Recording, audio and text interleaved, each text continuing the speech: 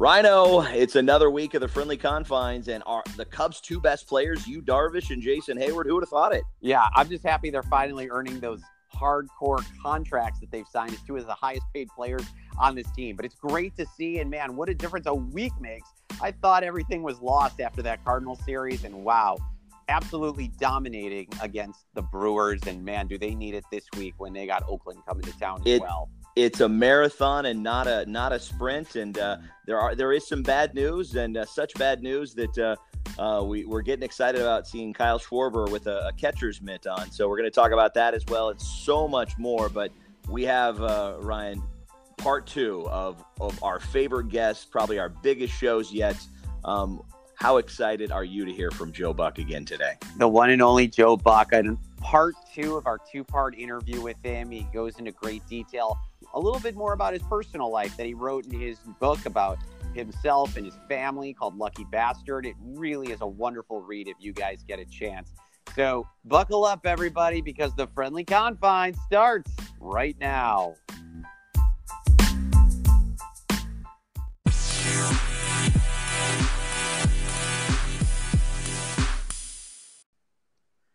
First inning now, and with the sweep, Chad, the Cubs unfortunately came out of it with a huge battle wound, that being Wilson Contreras and a pulled hamstring that he injured in the second game against the Brewers when he lined out to center field and then came up lame as he was running out of the batter's box.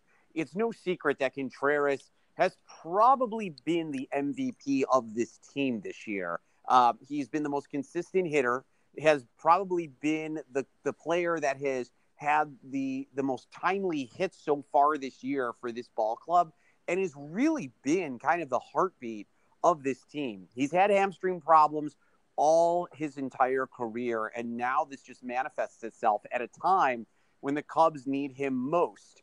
So first, let's talk about how this is just going to affect not having him on the team, and then we can kind of break down a little bit in the next minute what the Cubs' options are without having a healthy Wilson Contreras, hoping that it is not anything major. But I'll tell you what, if it was a minor hamstring pull, I have to think he would have stayed in the game. So my concern is this is going to be more damaging, and we could see Wilson Contreras out for an extended period of time.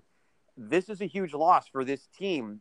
This is an important time now for this team to be able to group together and stay together at this crucial point in the season. Yeah, he's the spark plug, Ryan, and he's been. You said statistically he's not the best in every category, but he is the steady presence. He's a presence that's really managing the pitching staff that has really had a resurgence in the last couple of weeks. Contreras is hitting 275, 19 home runs, 57 RBIs. His OPS is nearly 900. But, he had this same issue back in 2017, and it took him out 2 months. So we've got a big guy, big fire plug, big spark plug with big legs like that. When the hamstring goes, that is not something that repairs itself real quickly. So what do we do next? I think, all eyes are not necessarily looking at Taylor Davis. They're looking at Victor. And if Caratini can step up and show what could be possible, this is his time, because there isn't a lot of options now in the trade market because it just doesn't work that way. You can only pick somebody up that's been put out on options, that's been released by teams. So this is this is concerning, and it's just another story in a very interesting 2019 Cubs season. Jonathan Lucroy is a player that obviously has been bandied about as somebody that maybe the Cubs could go out and get. He was DFA'd over the last week, and the Los Angeles Angels decided to let him go. So he's a guy that has some great experience. He's a veteran catcher, not somebody who's going to hit a ton, but certainly a decent defensive player. Has a career average of 275. So, certainly has what it takes, but had some good years when he was with the Milwaukee Brewers. So he knows the NL Central. Might be a guy to possibly throw in there. Here's another thing, just throwing it out there, Chad. What about possibly having Kyle Schwarber Well, behind the scene every now and then. the internet blew up a little bit on Sunday because during the pregame he was seen with the catcher's mask, taking some throws. It is his knee, and is he structurally sound enough to make that move? That could actually solve a lot of issues in terms of getting him enough at bats with the newly reformed outfield. But if you think that you can bring somebody in and have them be a Major League Baseball catcher, and them in the first second week of August, that's I'd be very surprised. And for me, it's Taylor Davis kind of holding down the fort in limited starts, and just hope that Victor Caratini can hold on. Yep. Yeah, I agree on that, but certainly not the news the Cubs were hoping Definitely for, especially as they go through the stretch that they're going through right now. Well, one huge bright spot for this team has been the nice emergence of Jason Heyward, who knew should be batting leadoff this entire time. Why it took this long to figure that out is beyond me. But, man, Heyward has just been on a tear lately, and you can tell in the postgame after Sunday's game against the Brewers, he really didn't want to go into detail about maybe any tweaks he made because, any player being superstitious, they certainly don't want to reveal anything that may change the next time they're at the plate, because obviously every at bat is, something that could possibly change the way that they're hitting. But man, Jason Heyward looks very patient at the plate. He hit a leadoff home run to start the game on Sunday, and then had a triple. So I'll tell you what, it's a great thing to see, and I really hope he can continue this hitting, because Jason Heyward right now, Chad, it's amazing. He's actually in the midst of potentially having the best season of his career. And that's good to see, considering the 3 mediocre seasons we saw from him from an offensive standpoint when he first joined this team. So I am happy to see this, and I hope that the Cubs have finally settled their leadoff hitter, because it would solve so many problems for this baseball team. Yeah, if you're a Cubs fan and you've been up and down on Jason Heyward like many people have, you must be elated right now. I mean, we're looking at a projecting out to mid to late mid to high 20s in home runs, which is the power production that was the guy that we remember when he played for the Cardinals in 2015. The defense has always been there. The leadership in the clubhouse has always been there. But for him to have that consistency, and when was the last time that you remember seeing Jason having a flurry of those little choppers to second and first base, which kind of defined the first 3 years of his time with the Cubs? This is a bright spot story. This is a player that's going to be a part of the team. He is not a trade target. He's being paid way too much. He's not going anywhere. So if he can actually bring forth what was expected of him, is, like you said, on track for his best year in his career, and becoming very close to what was a heck of a rookie season with Atlanta. This is nothing but upside. Yeah, 100%. So let's hope for more good things from Jay Hay as we are playing throughout the second half of the season. Well, third inning now, and let's talk a little bit about the biggest acquisition the Cubs made in the trading deadline, and that was the acquisition of Nick Castellanos from the Detroit Tigers. Excuse me, I'm mispronouncing his name. It's Nick Castellanos. There you go. The Detroit there Tigers. You go. The L is silent. Nick Castellanos.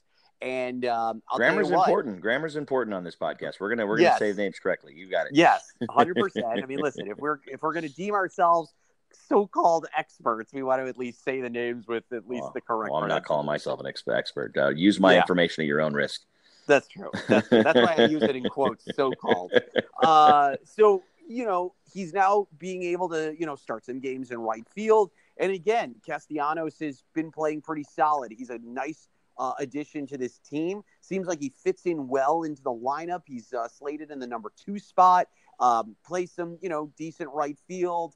This is a guy who I think can set the table, can, get on base, can hit for a little bit of pop occasionally. He claims that the reason he didn't hit more home runs was because Detroit ballpark was just way too big. So he feels like coming to Wrigley is going to maybe help with his power numbers. I hope he's right. But I'm liking this, man. I like what I've seen so far from Castellanos, and I do enjoy, these deadline deals that the Cubs continue to make. each and every year to make that push. We saw that last year, with Daniel Murphy and, Aroldis Chapman. I mean, the names go on that we've seen over the years of the Cubs acquiring these guys at the trade deadline to make that push. And I hope we have the same thing here with Castellanos. You look at kind of the target for him, and I did see that same interview talking about just the home run numbers. But look back just 2 seasons to 2017, 26 home runs, 101 RBIs. Those are solid numbers to go with the 272 batting average. So that in a more of a pitcher's park, the numbers are a bit skewed there. But this is a guy that has the potential to be an everyday player for this team. He is that left side spark plug that this offense has been desperately needing. If you look at the statistics for this team, they are miserable against left-handed pitchers rather. And Nick has the opportunity to bring those numbers up because he is lights out against lefties. So this was a move. It's definitely not Greinke, going to the Astros and having what it seems like an unbeatable starting rotation with the Houston Astros. We didn't get that deadline deal, but you as a Cub can feel pretty good about the pickup of Nick. And if you want to put Kimbrel in there to say, hey, these were 2 in-season moves, the front office, I feel like they did what they can. There weren't a lot of sluggers out there that were available at the price they wanted. And let's be very, very honest here. The Cubs just don't have the farm talent anymore that they can move and get some big names on the deadline. Yep, they mortgaged the future to settle for the present, which, listen, I can't fault them for that. Time's to win now. And that's what it's all about. And I think that they're doing the right thing, trying to at least, make those minor moves to move forward and try to win a championship. Well, 4th inning now. And Chad, we've talked about this guy plenty of times on our program. And of course, he all of a sudden, I'm going to get to that. Yu Darvish with another strong outing for this Cubs team. Seems like he has just been on fire of late. Not only that, dare I say this, Chad, believe it or not, I know you're going to agree with me when I say this. Yu Darvish is currently the best pitcher on the Chicago Cubs. Yeah. No debate. I said it. Yeah, no debate. 100%. Yeah. And his numbers back it up. You look at his first 16 starts. What defined that first part of the season? Walks. He was walking everybody. He was missing all the corners, missing his pitches. He is not a guy that's going to strike somebody out in 3 pitches. He is a finesse guy. He's working them over in terms of working different parts of the from speed and from the parts of the strike zone. In his first 16 starts, he walked 49 players, and he really struggled for trusting his defense. Since the beginning of July, 44 strikeouts, just 2 walks over those 6 outings. So he is the ace right now. And I got to tell you, for everybody, this is a redemption story episode here, because you've got Jason Hayward, who is becoming the spark plug on offense, and now Yu Darvish finally looking like he's worth his contract. Yeah. I mean, it's nice to finally see that these guys are stepping up. And yeah, you mentioned Darvish. The one thing I would like to see him be able to do is get past the 6th inning. I mean, he only went 5 on Sunday. Joe lifted him after 5, which he was at around 90 pitches at that point.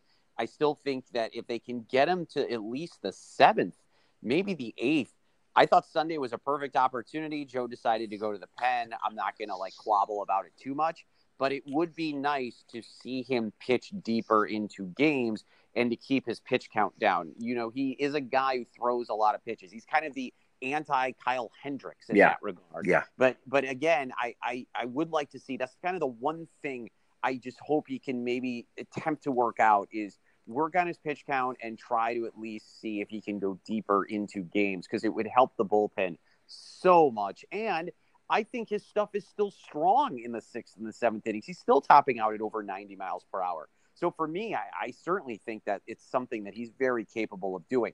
The other thing I do want to mention, I know we've talked about Cole Hamels, and I know he recently came back from that oblique strain. He pitched terrific on Saturday in the win for the Cubs.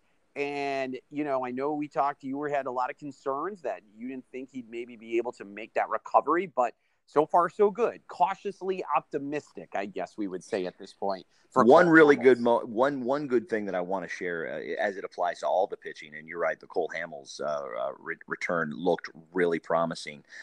When you talk about free passes, and that defined a lot of the first half of the season, the Cubs starters at this point, as of this recording, have gone 6 straight games without issuing a walk, and that is the longest such streak since 1905. So that's history making, and it also is a defining moment for this team, and not giving the freebies and allowing this home run crazy offense that is Major League Baseball right now, extra runners and extra RBIs. All right, so we move to the 5th inning now, and Chad, what a week a difference makes. We were looking at the Cubs road trip after they went 3-6, sitting here going, you know what, it's just not happening. They fell behind the Cardinals in first place in the NL Central. And then all of a sudden, look at that. The Cubs sweep the Brewers at Wrigley, where they are basically unbeatable. It is unbelievable to me how this team goes, as poorly as they play in those gray uniforms, they play like champions when they're in the pinstripes at the friendly confines. So it is still just absolutely mind-boggling to me how this team plays comparatively to Wrigley and on the road. But regardless, they needed that sweep over the weekend, and they got it. And now we have a huge series with Oakland coming to Wrigley this week that they got to make sure, because that road trip is coming up again soon, where they're going to be on the road now again for 10 games. And so it is so important for them to continue to play strong at Wrigley. But, man, nothing makes me happier, as I'm sure same for you, when I see the Cubbies not only just have the lead, but have a 1.5 game lead in the NL Central, because the Cardinals got swept by this Oakland A's ball club that we're going to be seeing very shortly. Yeah, it's a positive trend, and I'm so glad that I kind of got my belief kind of backed up by Joe Buck. So we're going to have Joe Buck the second part of the interview in just a bit. But last week he shared he doesn't get so hung up on the splits. He says at this point it doesn't matter. If you win all of them and you beat up on everybody, or if you it's about making the playoffs. So right now you've got to feel pretty good, because what I look at, and yes, the home and away splits are interesting, and it does show that the Cubs are struggling on the road. But our run differential, the Chicago Cubs run differential, is the second best in the National League. And very simply put, it means they're scoring a lot more runs than they're giving up, and they're second to the Los Angeles Dodgers. So if they can keep that up, that's going to be a positive trend. The Oakland series this week and the oncoming road trip is obviously, you have to take a lot of looks at that. But at this point, it's what I've said before, and Wilson kind of plays into that. What do I always say? It's about making the playoffs, coming in feeling really good, healthy, and on an upswing. And right now, that's all the Cubs are looking to do, is over the next 8 weeks, is to get healthy and be on a tear. But they need to create some separation. That's the key. I would feel better about things if they were able to create some separation. You can't, Ryan. You can't. You're right. You can't we can't redo 2018 and have it come down to a 1-game playoff, to a 1-game wild card. That's a very tough road to hoe. You're absolutely right. So separation would be good, and it is about who is playing the hottest ball at the right time in that last week in September. Yep, 100%. All right, so we move now to the 6th inning, and of course there were a few tweaks to this team. We mentioned that obviously the trading deadline brought in some players. They got Derek Holland, they got Castellanos, Tony Kemp, another player that they received from the Houston Astros.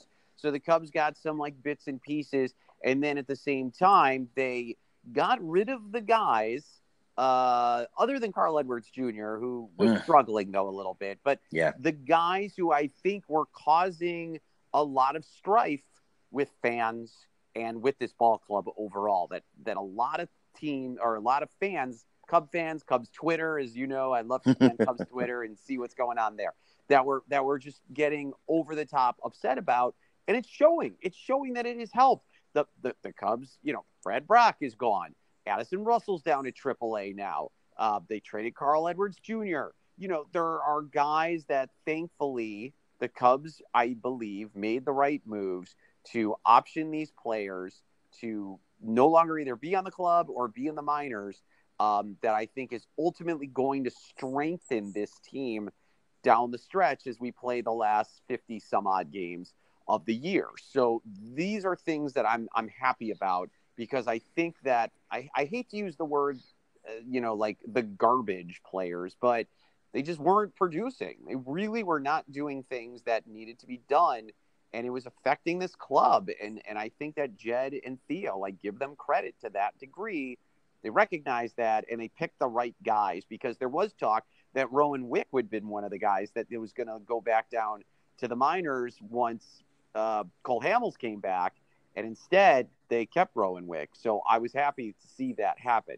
So the tweaks that I have seen so far, as it relates to what they've done at the trading deadline and the players they replaced them with, I'm happy with those moves. I'm not gonna go play by player. I'll throw the highlights here for me, and you've hit on them as well.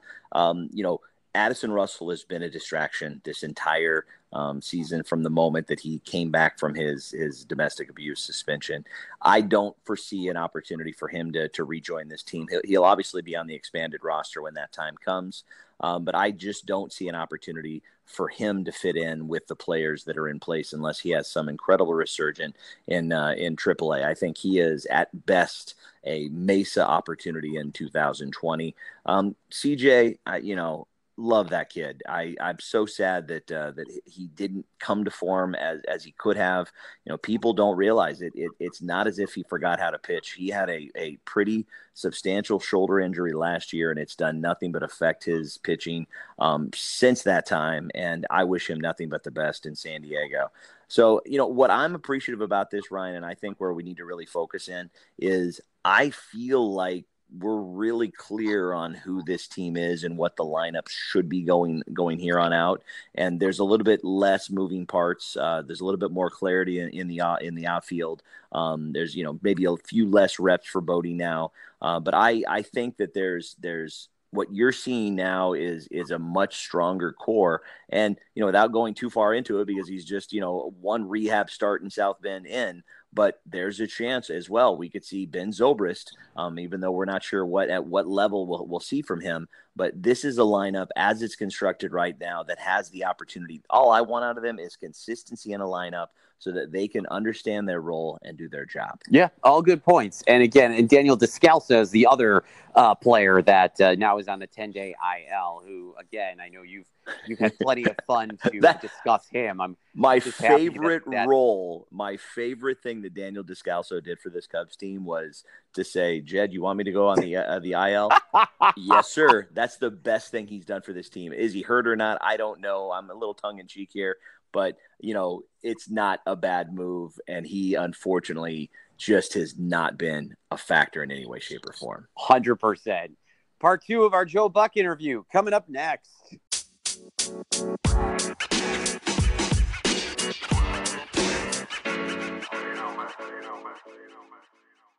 We're talking with Joe Buck from Fox Sports. The book is called Lucky Bastard, My Life, My Dad, and the Things I'm Not Allowed to Say on TV. You can also find him on Twitter @Buck. And, of course, you can always catch him on Fox Sports doing the baseball game of the week, along with the NFL season. Of course, been with Fox Sports for it's over 20 years now, Joe, right? You've been with Fox Sports at least 20, 25? I've been there since it was Fox Sport, as John Madden used to joke. I was 24 and went out there and auditioned in the spring of 1994 and basically got hired walking out of the studio after auditioning and got paired with Tim Green and actually did my first game in Chicago. My first NFL game was Tampa Bay at Chicago to open the 94 season. And I grew up a Bears fan. I've talked about this 1,000 times, so diehard Chicagoans who have heard me say it before probably roll their eyes. My grandfather, my mom's dad, played for George Halas and played for the Chicago Bears for 2 years in the early 30s. And so when I was a kid, I had, because he was kind of my idol, my grandpa, I had a Bears helmet on my dresser, and it was kind of crazy to be sitting there. And I'd never done football. I'd never done high school football, tried to play it, never broadcast college football. And I was sitting there at Soldier Field in '94 going, what the hell am I about to do? And found my way through it, and I've been at Fox ever since. Joe, let me ask you about, real quick, as far as your relationship with the Cubs and the Cardinals growing up as a kid. Obviously, there's that huge rivalry that's still going on today, and you had such a unique perspective as a kid, be it with your dad being Jack Buck. I'm curious what you were like with your relationship to, obviously, how much you love the Cardinals, but yet did you have a disdain for the Cubs growing up as a kid like everyone else, or was it a different sort of feel in that regard? What was that like for you? It's kind of different because I think I learned at a young age, and I think Lee Smith, the longtime Chicago Cub, short-time Cardinal, when I was broadcasting right at the start of my career, but even before that, and I'll get to Lee in a second, but when I would get on a Cardinal charter after a game with my dad, and I was a little kid, and you know, I knew my dad's mood kind of was dependent on whether the Cardinals won or lost the night before, and I got that bug when I was a kid, and that bug kind of quickly left me when I saw guys after a big loss get on the team plane and just go on about their lives. You know, I think fans get way more wrapped up in it than the players actually do because they have to go out there and play, and they have an actual hand in whether the team wins or loses. The rest of us as fans, no matter who you root for, what sport you're talking about, you're just kind of held captive to how they play, and all you can do is root and hope. And so when I saw that as a kid, I was like, well, if they're not really freaking out or crying on the team playing, why would I freak out about it? And so a lot of that fan stuff kind of went away for me. But if you think about it, I was born in '69. The 70s were brutal in St. Louis. So I was around that team as a little kid, but they weren't very good. I mean, the Busch Stadium was empty for a lot of my childhood. And so I'd run around there and be on the field before games and throwing tennis balls around underneath the stadium with Ted Simmons' son, John, and we had our own little games. And we weren't even watching the baseball game. We were just kind of doing our own thing. So I was around it, but I wasn't like a go to bed in my Cardinal PJ kind of a kid. And the whole Cubs-Cardinal thing, I just loved going to Chicago with my dad and being in kind of the big city and having fun, going to dinner with him and watching him interact with Harry, watching him interact with different people around that organization. So I think while a lot of the fan stuff is mostly good-natured and fun, I actually think there's a lot of mutual respect from each side. And when they get together, no matter how much they want to downplay it and act like, oh, it's just another game, it isn't. They know it's got a little bit more intensity to it. And consequently, I think, you know, there's a lot of respect between those two organizations when you really drill down. Yeah, Joe, some of my favorite memories are back in my TV reporting days after going to Southern Illinois University at Carbondale. And my photographer at the time, we were on the night shift. He was a big Cardinal fan. So I heard your dad on the radio probably more than I heard any Chicago broadcaster up until, you know, Pat Hughes once I moved into Chicago after that. But so many great memories. He just was a legend and a master at his craft. What was the moment that you can think back that you remember seeing him and going, I'm going to do this, and this guy is an absolute legend? When did that hit you? Yeah, well, first of all, I was a dumb kid, obviously, because my mom tells me when I saw my dad on TV the first time, I walked up to the TV and was banging on it. I thought he was stuck. So I was trying to free him. And I was probably 15 at the time. No, I was a little kid, and I can honestly tell you that I knew when my dad was doing what I'm doing now, which is kind of putting on the radio voice, putting on the more professional voice, when he was on the phone in his office, even when I was 3 or 4, if I wanted to stay in there with him, I had to be quiet.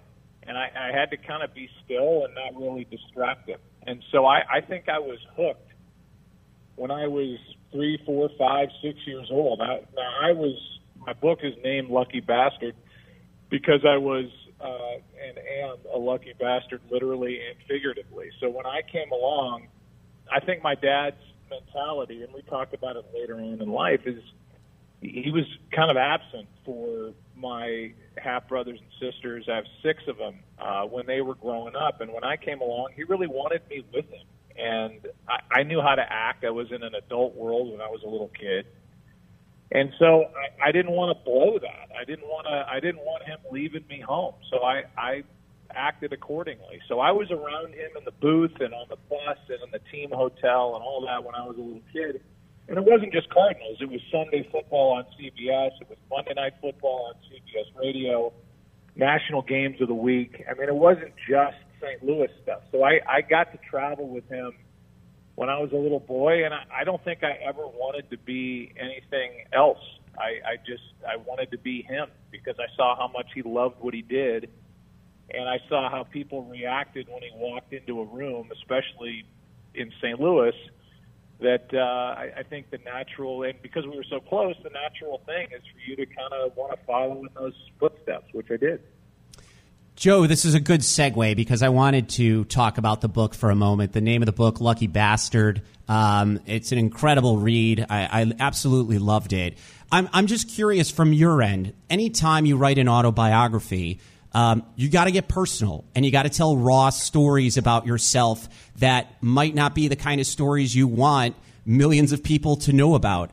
I'm just wondering how difficult, if at all, that was for you to share stories about things that were hard for you in your childhood, today. You get personal in this, and I think it humanizes you so much in this. But I'm curious from your end, how much of that you had to kind of juggle with to say, well, how much of myself do I want to reveal? Because you're very revealing in it, and quite frankly, I think you write it so beautifully for people out there to see who you are as a real person. What was that experience like for you? Well, it was freeing. I think it's my opinion was, if you're going to write a book, write a book. If you're gonna do that little second part, my life, my dad, my life, and the things I can't say on TV, well, make it be exactly that. And why hide stuff? I think people, when you're on TV or you're the national guy, everybody has formed an opinion. I mean, even the woman that I married and is my best friend, her initial reaction when somebody told her that I was basically stalking her through this mutual friend, Rich Eisen, she's like, "Oh, not that guy." And he said, "Well, why would you say that?" And she said, "I don't even know why I say that. He just looks like an arrogant jerk." And then she met me, and I don't know, within 2 years we were married. I think it's a good lesson. It was then, and it is to this day. You see people from a distance, and you think you know them, and you don't. And it was the opposite. I had to be kind of reined back in from.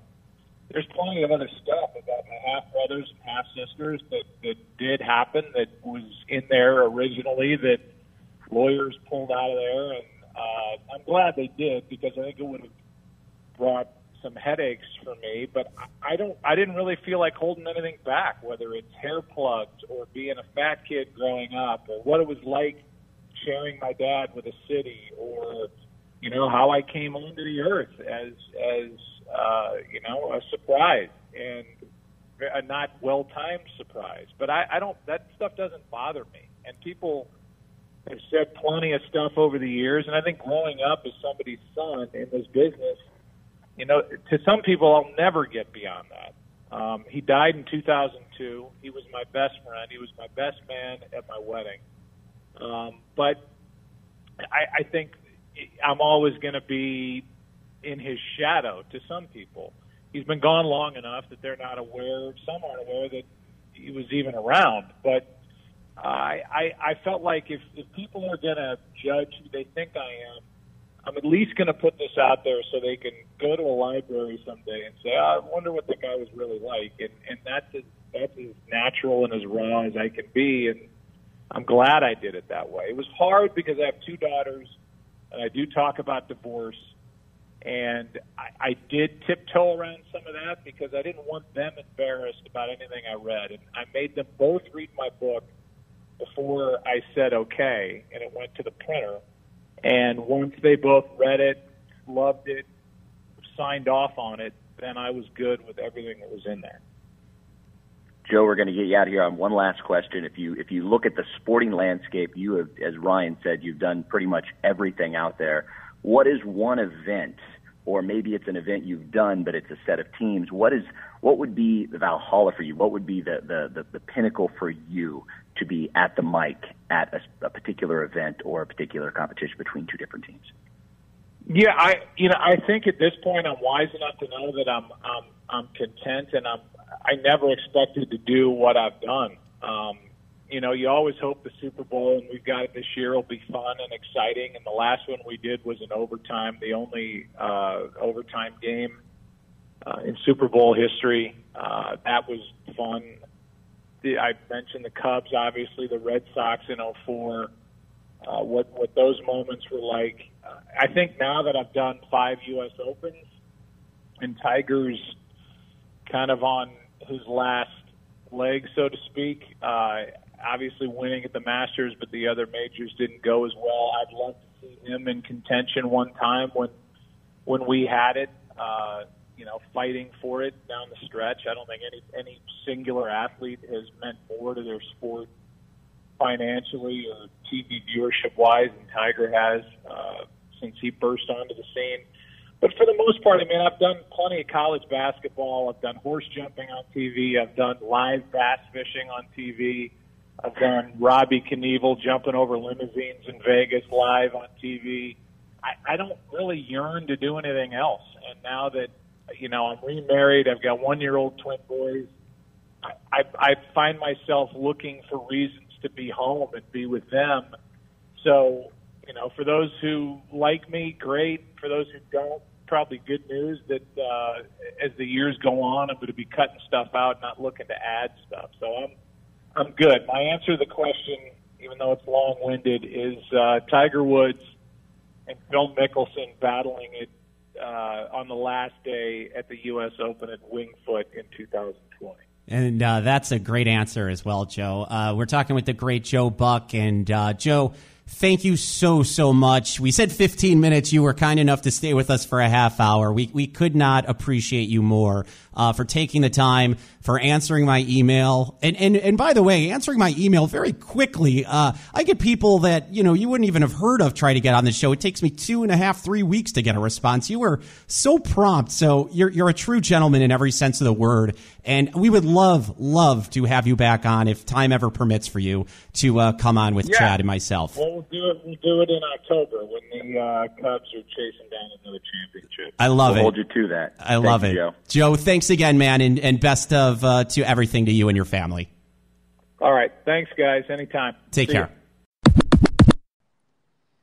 Man, part 2 was just as good as part 1, in my opinion. I am just so excited and so happy that we were able to have the opportunity to talk to Joe Buck for that 2-part interview. A first on the Friendly Confines, a 2-parter, but obviously when you get somebody like him on your podcast, man, I'll tell you what, you do whatever you need to do to split up that interview. And you can hear the full interview. We will post that on our podcast site, so you can check out the entirety of the interview between Chad, myself, and Joe Buck.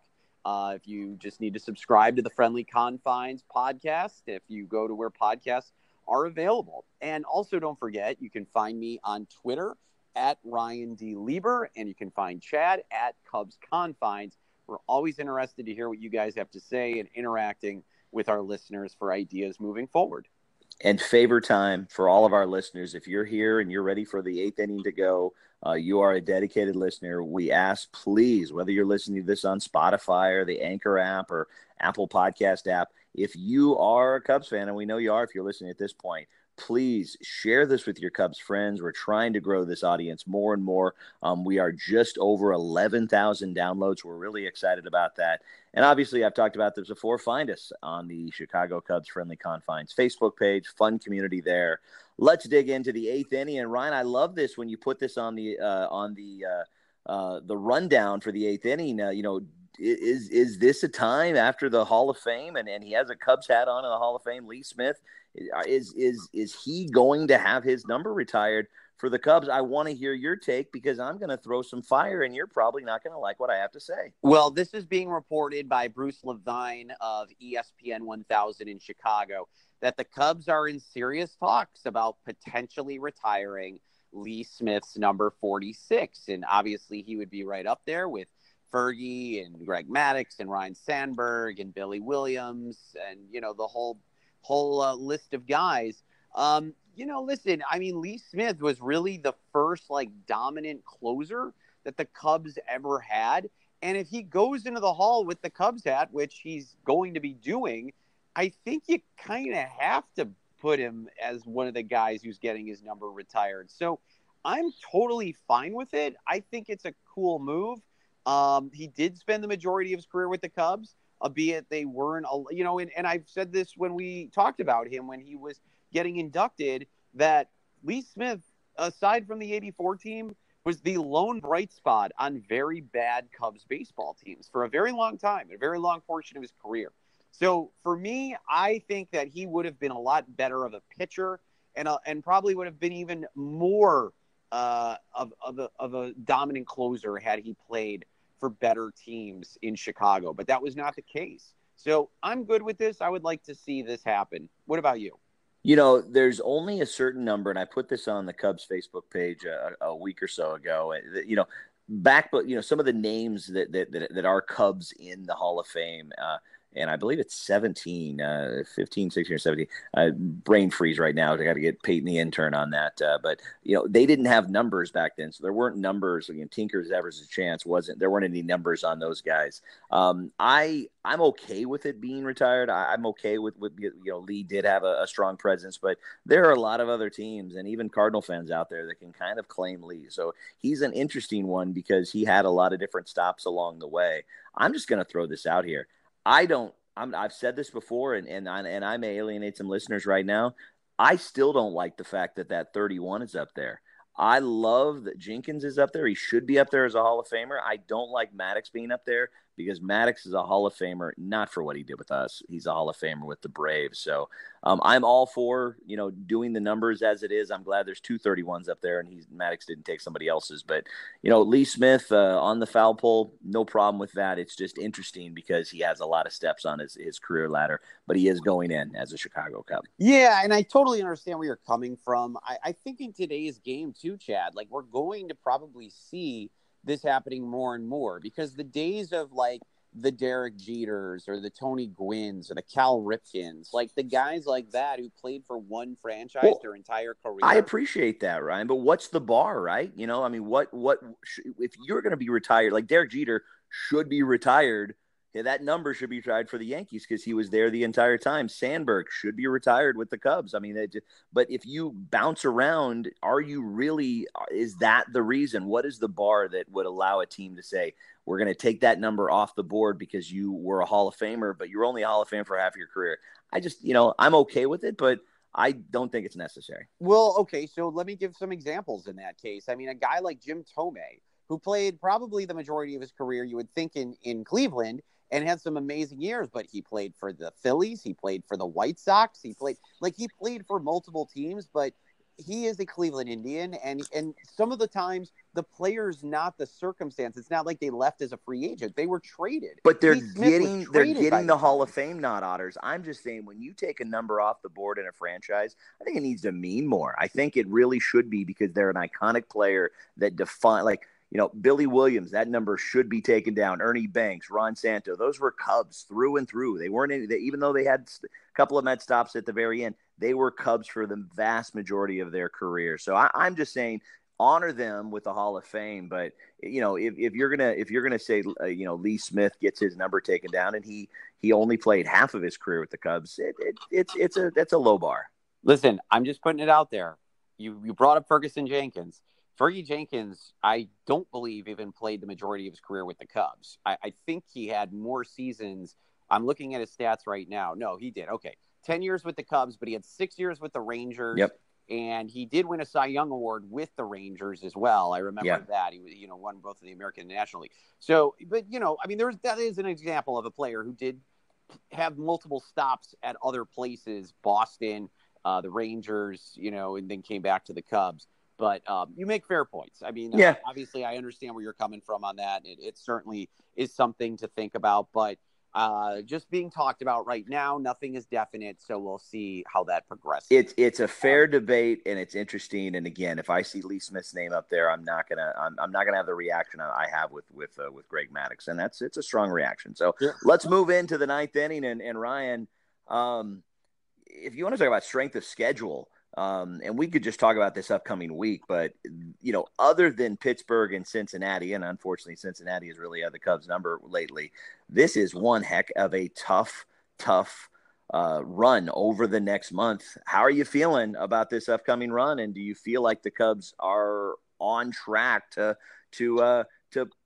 show us what they showed us at home versus Milwaukee? Yeah, I mean, this is by far and away going to be the toughest stretch of the season, Chad. There is no doubt about it. You got the A's coming to Wrigley. While the Cubs play amazing at Wrigley, the Oakland A's are a legitimate playoff team in the American League and are very strong. You mentioned the Reds, that they're going to be playing on the road in Cincinnati, and for whatever reason, the Cubs are just flummoxed by Cincinnati. Then you got to go to Philly to face the Phillies, and that's not going to be easy. Pittsburgh might be a little bit of a breather in Pittsburgh, but then you got the Giants at home, then the Nationals, who are playing great, and then the Mets. The Mets are playing out of their minds right now, Chad. They could be the hottest team in baseball. I don't know what the heck is all of a sudden happening with the Mets.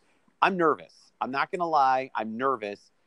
Because then the reprieve comes in September, because the entire month of August is going to be unbelievable. If the Cubs can get through this entire month of August and still be in first place, then I will sit here and say they will obviously win the division. They will, and maybe have a good shot of performing well in the postseason. This is the month that is ultimately going to make or break this team, because they do not get a break at all until September, when they host the Mariners for 2 at Wrigley.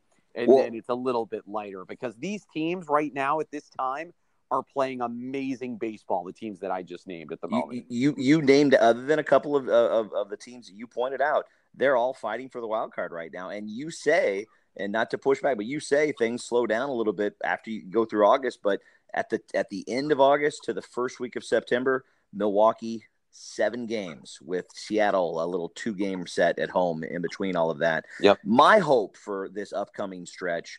Do you remember the days when Chris Bryant used to just was like Hulk and Hercules and He-Man all rolled into one every time he played at Cincinnati? How about that for that 4-game series? How about a 4-game set against the Cincinnati Reds, where they've decided, you know what, we're out of it. Let's get that draft pick and let Chris Bryant have his game. But everybody that is coming up in this on the schedule coming up is fighting for their lives.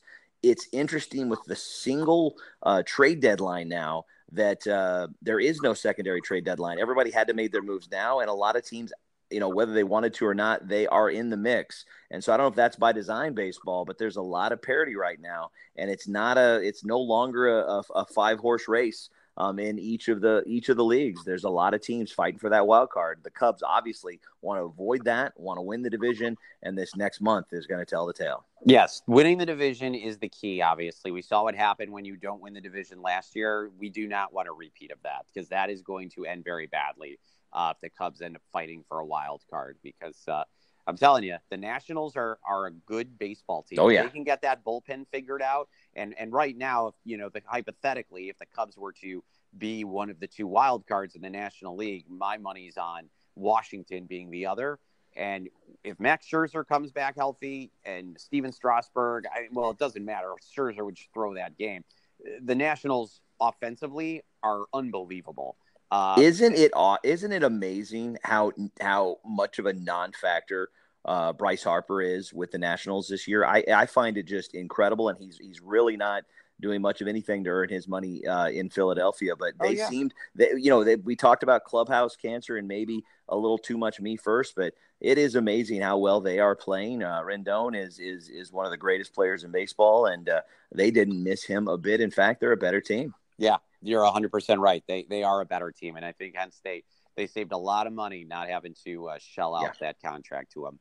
Well, with that is going to do it for this edition of the Friendly Confines. Another fun show. Appreciate you guys, and always certainly appreciate the listeners, and we hope you enjoyed. We'll be back next week with another thrilling episode, and hopefully the Cubs will be still standing in first place when we come back and talk to you again. For Chad, I'm Ryan. We'll talk to you next week. Have a great one, everybody. See you at the ballpark, everybody.